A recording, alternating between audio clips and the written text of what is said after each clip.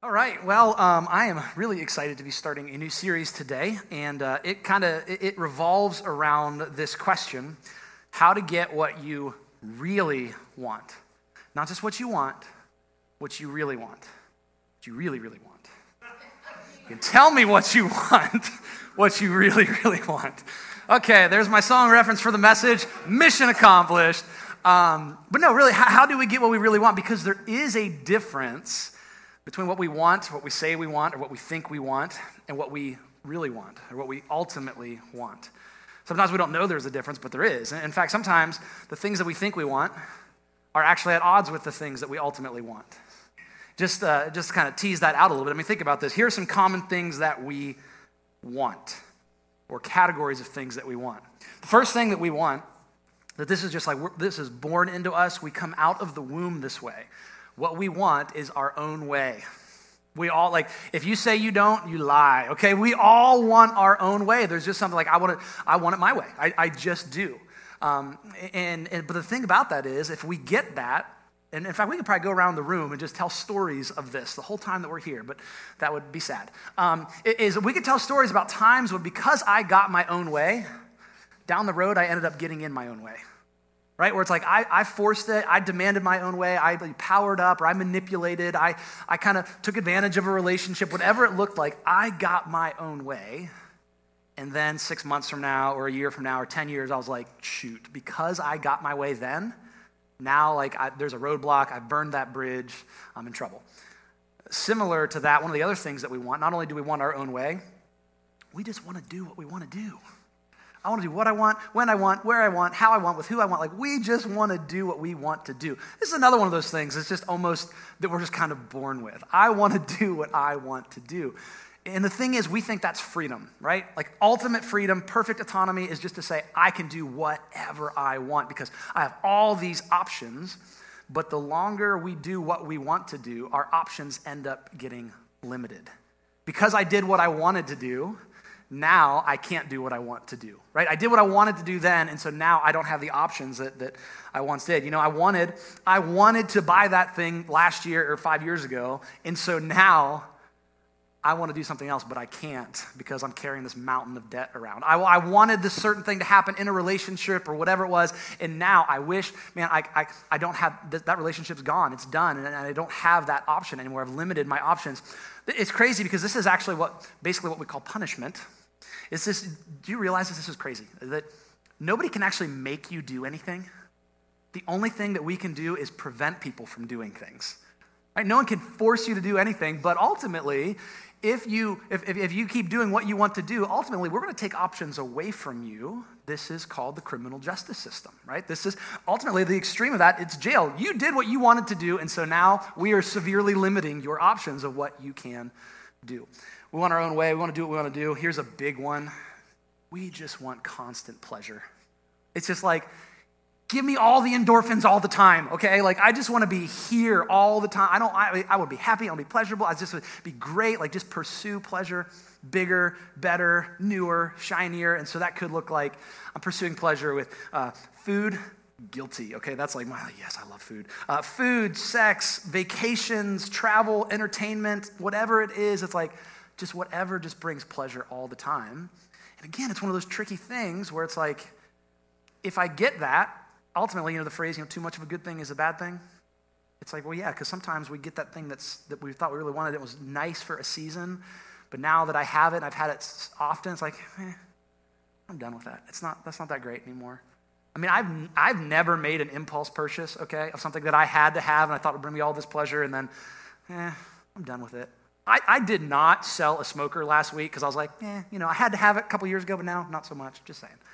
Don't worry, I still have plenty. I'm just consolidating on the back porch, all right? I just got rid of one of them, all right? Right? But sometimes it's silly like that. It's not pleasurable anymore. But sometimes the things that we think will bring us pleasure, they do for a while, but it goes from being something that I wanted to now it's something that I need, and it controls me, and it's telling me what to do. Last category of things that we want that maybe aren't so good. I don't know what it is that you want, or when you've wanted different things, or what that looks like in your life, but I know the timeline for all of us when it comes to our wants. We want it when? Now. It's my money, and I want it now. Call J.G. Wentworth, 877 cash now. I don't know how long it's been since I've seen that commercial. Years, like a decade maybe. Doesn't matter. It will always be in my head. There are certain jingles that are just there, right? But I want it now. I want it right this moment. I want it right now. In fact, it's crazy that this happens. Again, we think we want something now. And again, buyer's remorse, whatever this looks like.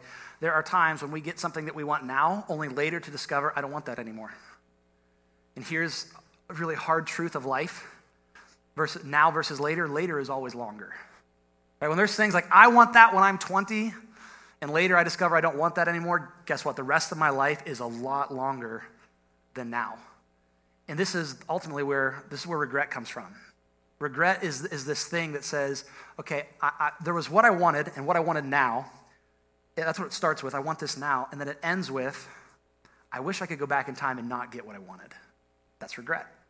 And so the things that we want, they're tricky. They're difficult. Because there's all these things that I think that I want, but maybe I don't actually want these things, and they're not the best for me. And looking back, I wish I didn't have that, didn't get that. So over the course of this series, that's kind of what we're going to explore. The things that we think that we want that maybe aren't so good. But what do we really want? Or maybe a better question to ask are, what are the things that we need?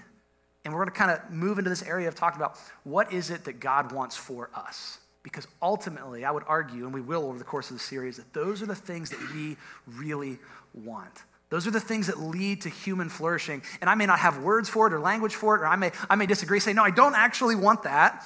But then maybe later on down the line, you're like, oh man, I really did want that. So what are those things? And today I want to just start the conversation with this idea of being careful, as we've kind of already been talking about, of the things like paying attention or be careful of the things that we think we actually want. Like pay attention to what our desires are and how we go about pursuing them, because they oftentimes betray us. And so to explore that idea, I want to look at this passage of Scripture from the New Testament. It's from the book of James. We call James a book. It's just a letter that was written to followers of Jesus in the first century. James is written by a guy by the name of James. Most likely, it's James, the half-brother of Jesus, which is super cool, because as Jesus is walking around doing his earthly ministry and healing and teaching, Jesus' family, they don't have faith in him. They're not like, yeah, he's obviously the Son of God, because you're never going to believe that your brother is the Son of God. But after Jesus dies and raises from the dead, James is like, he's the Son of God. Okay, I guess I was wrong, because, resurrection kind of changes your mind on things. And so James becomes a leader in the early church, and he writes a letter to Christians living in the first century. And we have that as the book of James, which is super cool. You guys, we have something that was written by the brother of Jesus. That is insane to think about. And we've got it, right? If I could summarize James's kind of overarching message, it's a short book, it's really, really practical, into one word, it would be the word maturity. Like James's goal is saying, hey, he's writing to Christians, first century, they've just started following Jesus, they're trying to figure this out. He says, you guys, we need to grow up. We need to mature a little bit. We need to progress in our faith. Here's what it looks like to kind of go from a baby Christian, infant Christian, just put faith in Jesus, to I'm taking steps along the way in maturing. And so one of the areas that he talks about this kind of growth and this maturity, it plays out in the area of the things that we want and the way that impacts relationships. So James 4 is where we're going to be. James chapter 4, starting in verse 1, James says this: what is the source of wars and fights among you? So he's going to use this really strong language throughout the passage. And he's picturing it's like a battle. It's a fight. There's tension. There's conflict. Some translations will say fights and quarrels among you. He's writing to Christians, to followers of Jesus that are trying to be in a faith community and do life together, and they keep doing this, right? They're arguing and they're fighting and they're getting into these heated debates, and there's just all this tension within this community of faith. And he asks the question, what's the source of that? Where's that coming from? He says there's a war, or there's a conflict, we could say. There's a conflict among you. And he says, well, he asks this kind of rhetorical question then. Don't they come, or doesn't this conflict come from your passions that wage war within you? So there's a conflict that's happening among people, but the source of it is within you. He says the conflict you guys are having with each other, when we get into conflict, and this is just life lessons, so often the minute we get into conflict, we're mad at someone, we say, it's their fault. If they wouldn't, if he wouldn't, if she would just, then we wouldn't have any conflict. And James is saying, pump the brakes. No, it's not their fault. It's your fault and their fault, because he's talking to you plurally, like to these people. He's like, no, you can't blame your conflict on the other person. There's something that's happening inside of you. There's a conflict in you, and there's a conflict in them. And when the conflict in you and the conflict of them comes out, Like it's an explosion. It's a chemical reaction that makes an explosion, is what he's saying. There's a war that is waging within you. And what is the source of the war that's waging within you? He says it's your passions. Your passions or your desires, your wants. There is a war of wants among you. We don't do this often, but we're going to go a little Greek for a second. This word passions is the Greek word hedone. I think it's got the little marks above the E's like that. And this is where we get the English word, maybe you can guess it already, hedonism. Hedonism is this philosophy that says the goal of life, the ultimate goal, the highest goal of life is to pursue pleasure. That life is all about your self-gratification. That at the end of the day, everything you do, everything that you think, that everything you go after, the decisions that you make, the way that you view the world, the way that you view people is all about do what brings you the most pleasure, do what feels good, do what makes you happy. That self-satisfaction is the highest purpose of life. I find so interesting about this is that like the world changes, culture changes, things have happened through history, but human nature doesn't change that much. Because this was 2,000 years ago. James is like, here's the problem. You guys are just going after all these, like, the self-gratification that's driving every decision you make. And there's war within you. And here we are 2,000 years later, and I'm like, I don't know about you, but yes, in my life, when it's like, when I get in conflict, when there's conflict, I'm like, I'm not getting what I want here, okay? Like, that's the problem. This kind of self-gratification, this pursuit of pleasure. This is what we're sold all the time. This is what we're told. The world, this will make you happy. This will make you fulfilled. Just, the highest good we are told is like self-expression, self-satisfaction, like just happiness. Like go after it. You do what makes you feel good. And this is what's marketed to us like crazy. You need it. You deserve it. Bigger, better, stronger, faster, whatever it is. Like you go and get this. It's all about you. Now, the pursuit of pleasure. Let me say this. Pleasure, is not in and of itself a bad thing. It's actually a great thing. It's a beautiful thing. Like if you're a Christian, like think about this for a second. Sometimes we don't think about these things. Like we're Christians, we're followers of Jesus. It's like, I believe that there is a God who loves me, who created all this, yes. Which means that I believe that there is a God who baked pleasure into creation. He didn't have to do that. You think about how, I said I love food. You think about, just food, how good food tastes. It's just like an explosion of flavors, and there's all these different textures and flavors, and there's spicy, and there's not spicy, and there's umami, which is a fun word to say. And there's, all of these flavor profiles. And it's like, it doesn't have to taste good. It could have been bland. It could have been plain. Everything could have tasted the same and still given us nutrition, right? But God's like, nah, fam. It's going to taste good. And I'm so grateful for that. That's pleasure. The world didn't have to be beautiful to exist. We go outside and my goodness, it's beautiful. Newsflash, God made sex.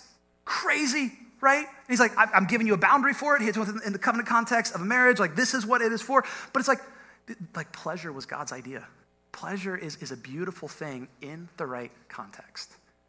That when it becomes the highest priority of my life, when it's up here above everything else, James is like, ooh, bad things are about to happen. Bad things are about to happen. There's nothing wrong with pleasure, but when it becomes the primary driver of life, it becomes this ugly thing. This is, the Apostle Paul starts poking at this idea when he talks about that God's kind of given people over who've rejected him, given them over to their passions and their desires, and that they've exchanged, they're beginning to worship created things rather than the Creator. I like the pleasure more than the one who gives the pleasure. This word hedone actually is only used a handful of times in the New Testament. It's never used in a good way. Like Paul says in his letter to Titus, that people are deceived and enslaved by all kinds of passions and pleasures. That the pursuit of pleasure will deceive us, right? It skews our vision of the world when that's all that we're going after us. And it enslaves us. It's no longer something that I want. I have to have this now. This is the word that Jesus uses. He tells this really famous parable about some seed that's scattered on different kinds of soil. It's like this picture of, the word of God and the message of God and the gospel and what it's going to do in people's life, the faith it's going to produce in people's life. The one soil, it's filled with thorns, and so the seed comes up, and he says the plants get choked out. And he says that it gets choked out by life's worries. Sometimes our faith gets choked out by life happens and things are difficult and things are uncomfortable. But he says also, not just life's worries, but the riches and pleasures of life. Sometimes our faith gets choked out because we're just going after what feels good in the moment. And James is like, that's what you got to look out for. And that's this thing that's causing war and turmoil within you, that your wants are at war. It's like there's this little rebel army inside of you saying, we want it, and if you don't give it to us, there will be a problem. There's a war of wants, and there's a war of wants within ourselves. Because a lot of times, as we've been saying, the things that we want two different things that are like polar opposites to themselves. Like, I want this, and I want this, and if I have this, I can't have this. And he's like, yeah, like this is what's happening. And when that happens inside of you, it spills out all around you. So he talks about this in this context of, these Christians in their faith community, but this is just true of every relationship. You look around at the conflict and the hatred and the arguments and the things that we have in culture and society, whether that's just out in the world or whether that's families, whether that's workplaces, it kind of goes back to this. People aren't getting what they want, and so here we go. Why is there so much political hatred and division right now? Because I want this, well, I want this, and why do things get messy in friendships and things get messy in marriages, and I can't get along with my coworkers and I can't stand my boss? Well, they want something and I want something else, and sometimes they're legitimate wants, because you're like, but Phil, it's not just that I want something, it's that I deserve this. I worked hard, I put my time in, I'm in the right, they're in the wrong, and sometimes that's legitimate and you do deserve certain things. But even when we take that back a step further, I'm like, well, don't you want what you deserve? Yeah. And so this thing is going on, okay? So James is like, pay attention to that. The things that's bubbling up in you, it stems out of this idea of passions and desires and the things that you want. He continues this line of thinking. He says, you desire and you do not have. You murder and you covet and you cannot obtain. You fight and you wage war. So you want things, you don't have them. You murder and you covet, still don't get them. You fight and you wage war. He's using hyperbole to really get our attention, right? He's not writing to a group of people that are literally going around killing people. I would certainly hope not. It doesn't appear to be the case. But it's this extreme language to highlight the danger of this. That where this, unchecked pursuit of our desires, where it leads to is death. Ultimately, murder could be on the table. But you think about just the things in life, in our lives, that have the potential to be killed because we let our passions run amok. We just go after the things that we want all the time. We can kill our health, our mental, emotional, physical health. We can kill a marriage. We can kill a friendship. We can kill an opportunity. We can kill a career. We can kill a reputation. Lots of things in our lives can die if we just let our passions run crazy. And so James is like, hey, keep an eye on the things that you want and be aware of that war that is waging within you. Now, up until this point, these first two verses, I would say it doesn't matter who you are or what you believe, you can apply that, right? Be like, okay, there's things that I want, and it's a war within me, and it's going to cause tension in relationships. Anybody can believe that. Now we're going to kind of shift into the portion that's like, all right, for those of us that are Christians or followers of Jesus, James is going to start bringing the faith component and aspect into things. All right, so here's what he says next. You don't have because you don't ask. The implication is you're not asking God. So one of the reasons why you have these desires that aren't being met is because you're not asking, you're not praying, but specifically you don't trust that God is going to provide you with what you need. Maybe not what you want, but what you need. And then that's not the only part, because it's not like, okay, sweet, I'll just go ask God and he'll give me whatever I want, because God is not a genie in a bottle. He's not a cosmic vending machine where it's like, get the right code and punch it in. Yeah, I got a new car, right? That's not, James is like, no. Because not only do you not ask, but maybe you do ask when you don't receive because you ask with the wrong motives so that you may spend it on your own pleasure. You ask wrongly is kind of more the literal translation. You ask badly. Some translations say you ask amiss. Like you're off target in the things that you're asking for.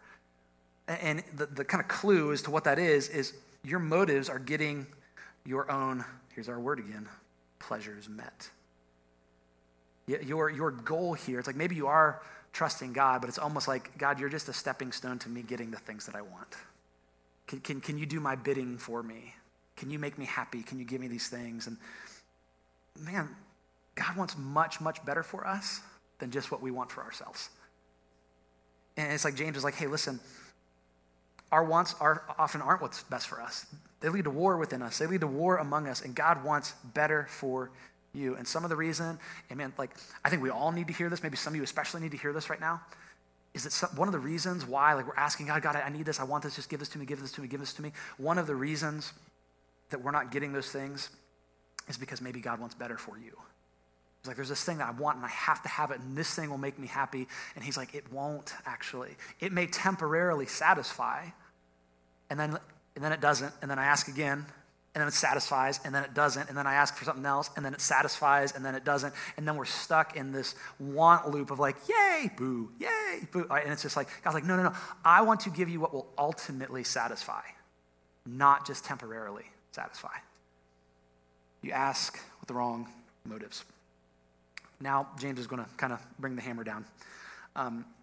He's going to get very aggressive and call them out, and so he says, you adulterous people. You're like, whoa, that took a turn. You adulterous people, don't you know that friendship with the world is hostility towards God? Whoever wants to be a friend of the world becomes the enemy of God. Or do you think it's without reason that the scripture says the spirit he made to dwell in us envies intensely? This is one of the most strongly worded like rebukes in the New Testament, like calls to repentance, where James is like, okay, I got to say something. He draws on this imagery that's originally kind of rooted in the Old Testament, this idea of you adulterous people. In the Old Testament scripture, the relationship between God and Israel is described as like a marriage covenant. God is the faithful one, and Israel is like his bride. And God is faithful to Israel over and over and over and over again, and they are unfaithful over and over and over and over again. And in fact, some of the Old Testament prophets use such strong language about this, and they call the people out and say, Israel, you've gone a-whoring. Like that's literally the language that's been used, because like you've broken the faithfulness in this covenant.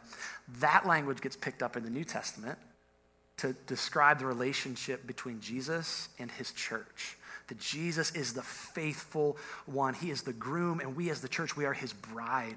This is why marriage is such a big deal, because it's not just about intimacy. It's not just about relationship. It's a signpost and a pointer to an ultimate thing, the relationship and the faithfulness between Jesus and his church. And James is like basically saying, listen, y'all are cheating on Jesus, okay? You're not faithful to him. Your wants and your desires are betraying you and showing where your allegiance truly lies. Whoever is a friend of the world is an enemy of God. Now, it's not him saying like, you shouldn't, just like, we get into our little Christian isolation. It's like, I'm not going to be part of the world, and I'm going to ignore anybody who's not a Christian. He's not saying that. Like, no, we're supposed to be in the world. We're supposed to love people, even people who are different and don't believe like we believe. But the idea of friendship with the world, it describes a deliberate choice to turn away from God and towards the things of the world. It's saying like, okay, I know what God would have me do, and I know kind of what the world says is normal or good. I am intentionally choosing to move in the direction of the world. Friendship with the world. And the idea of the world, the New Testament talks about the world as this idea of the structures and the systems of the world. It's in common language, we might say like, it's just the way things are. When you look around, you look at how the world operates, it's kind of how things are, how things operate. It's the underlying narrative that drives people. Systems, the structures, the way the world works. It's like you don't want to align yourself with that, right? So he comes down really hard on them, and honestly, it's hard on us, and it should be. Sometimes we need a good like, hey, get it together. Which, how hard he comes down though makes the next part even more beautiful. He's like, you adulterous people, you've turned your back on God, but he gives greater grace. He gives greater grace. See, this is the beauty. This is like Christianity. This is the gospel in a nutshell. If you are a Christian, if you're considering Christianity, like there is the part that says, we have issues. I have problems. I don't follow God the way I should. I blow it. I say things. I do things. I live in a way that is just wrong. And sometimes it needs to be called out. Sometimes we do that with each other in the church. Like, hey, like get it together. You're not following Jesus here. And it hurts. And it's like, ooh. But the goal is always restoration. The goal is always healing. It's bringing that relationship back together. And so James is like, listen, I've been really, really hard on you guys. I called you a bunch of adulterers that have cheated on God, basically. But his grace is greater. Doesn't matter how big you screw up. Doesn't matter what you do, how much you think you've blown it, how much of a failure. You cannot out screw up God's grace. You cannot out sin God's love. Like he is always saying, I'm willing and ready to forgive you. His grace is greater. Therefore, he says, and James quotes this proverb, this idea that carries all throughout the scripture, that God resists the proud, but gives grace to the humble. God's grace for you is greater, but God's grace always requires a response. That when you encounter the grace of God and you're like, I cannot believe you say there's grace for me, I can't just go, I'm going to keep doing it. It's like, no, like there's a response, and the proper response is the response of humility. The proper response in view of God's grace is to go, you know what? The world doesn't revolve around me. You know what? Maybe I was wrong. Right? It's a hard thing for us to say. You know, this idea, like, you know what? Maybe what I want isn't the best thing. Maybe I should trust God in this area. There's humility. God, I'm sorry. Verse 7. Therefore. Now, this is corny and this is cheesy, and I'll say that from the front, but this is a phrase that is helpful if you'll remember it anytime you're engaging with the scripture. Anytime you come to the word therefore, you have to stop and ask the question, what's it there for? A little play on words, right? And it's like, yeah. But it's very, very true, because the word therefore is like this hinge statement that says, whoa, pay attention. Like everything that I just said before this and everything that I just said that I'm going to say after this, they're linked together. That what I've said before and what I'm going to say after, what I'm about to say is in response to what I've said before. So what's he just said before? He's like, hey guys, you're fighting and you're warring, and it's stemming from these desires and these wants that you have within you. And it's not good, and you're not trusting God. In fact, you're a bunch of adulterers, but hey, God has grace for you. In light of all of that, the way that you're failing, here is how you need to respond. Therefore, submit to God. The idea of humility, again, submit to God. And listen, as a follower of Jesus, we look to answer the question, how to get what you really want. That's how we get what we really want. To go, okay, you know what? God, I'm submitting to you and your will and your word and your ways and your spirit working in me. There's this submission piece. How do I make sure that I even have the right wants, or I can figure out what I should be pursuing and desiring in my life? Okay, I want to submit to God. I'm going to trust that what he wants for me is better than what I want for me, even when it doesn't make sense, even when I don't understand, even when I don't like it, and even if it's like kicking and screaming, I am still going to say, okay, I trust that what you want for me is better than what I want for me. Therefore, submit to God, and there's a second part of it, and resist the devil, and he will flee from you. Resist the devil, and he will flee from you. If you've been tracking throughout the passage, we've kind of had the mention of the unholy trifecta mentioned so far in this passage. And that is the world, the flesh, and the devil. The world, the systems, the structures. He says, don't be friends with the world. Don't go along with just kind of how the world operates. The idea of the flesh, that's those passions that are warring within us, those desires that we have, this idea of like, there's what comes kind of natural and what I really, really want to do, this sin-corrupted flesh of myself. And then the devil, which is this idea of spiritual, supernatural evil. That there is more to just what's wrong with the world than just people do bad things. There is evil, and there is a ruler of that area, the prince of this current dark age, the ruler of this world, the one who has authority kind of over the area of the world and the flesh is Satan, right? So the world, the flesh, the devil is this kind of unholy trifecta, but then you have kind of the counter of that, which is the kingdom of God. The Spirit of God in Jesus.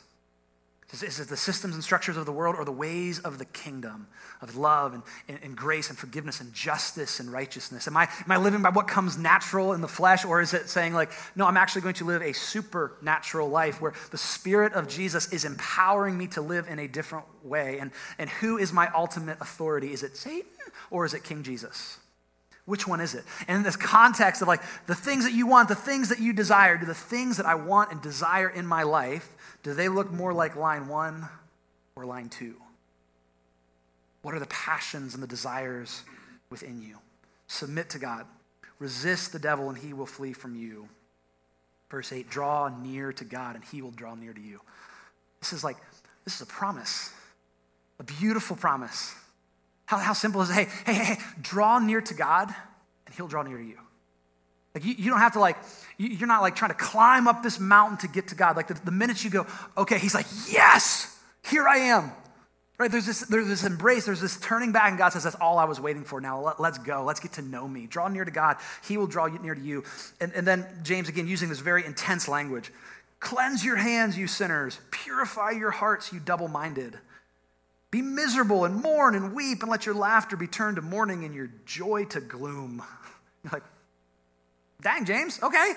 But again, there's this idea, he's talking about, hey, your passions and your desires and the idea that like your sinfulness, and just like when you recognize that, when you see that, it should elicit this kind of response of just kind of brokenness, like, oh my gosh, I'm so messed up and I blew it again. And that should drive us to action. But then he puts like the capstone on it and kind of sums things up again and ends on this beautiful high note. Humble yourselves. There it is again, humility and submission to God. Humble yourselves before the Lord, and he will exalt you. He will exalt you. That this idea of like, I'm going to make myself low and trust that in doing that, God will be the one that lifts me up. I'm going to say, okay, God, I'm not. It's not about me. It's about you, and that's going to hurt, and that's going to cost me. But I'm doing that. I'm trusting that you have more and can do more than I could ask, think, or imagine. Okay, I'm letting go. I'm laying aside what I want so that you can give me what it is that I really want and need.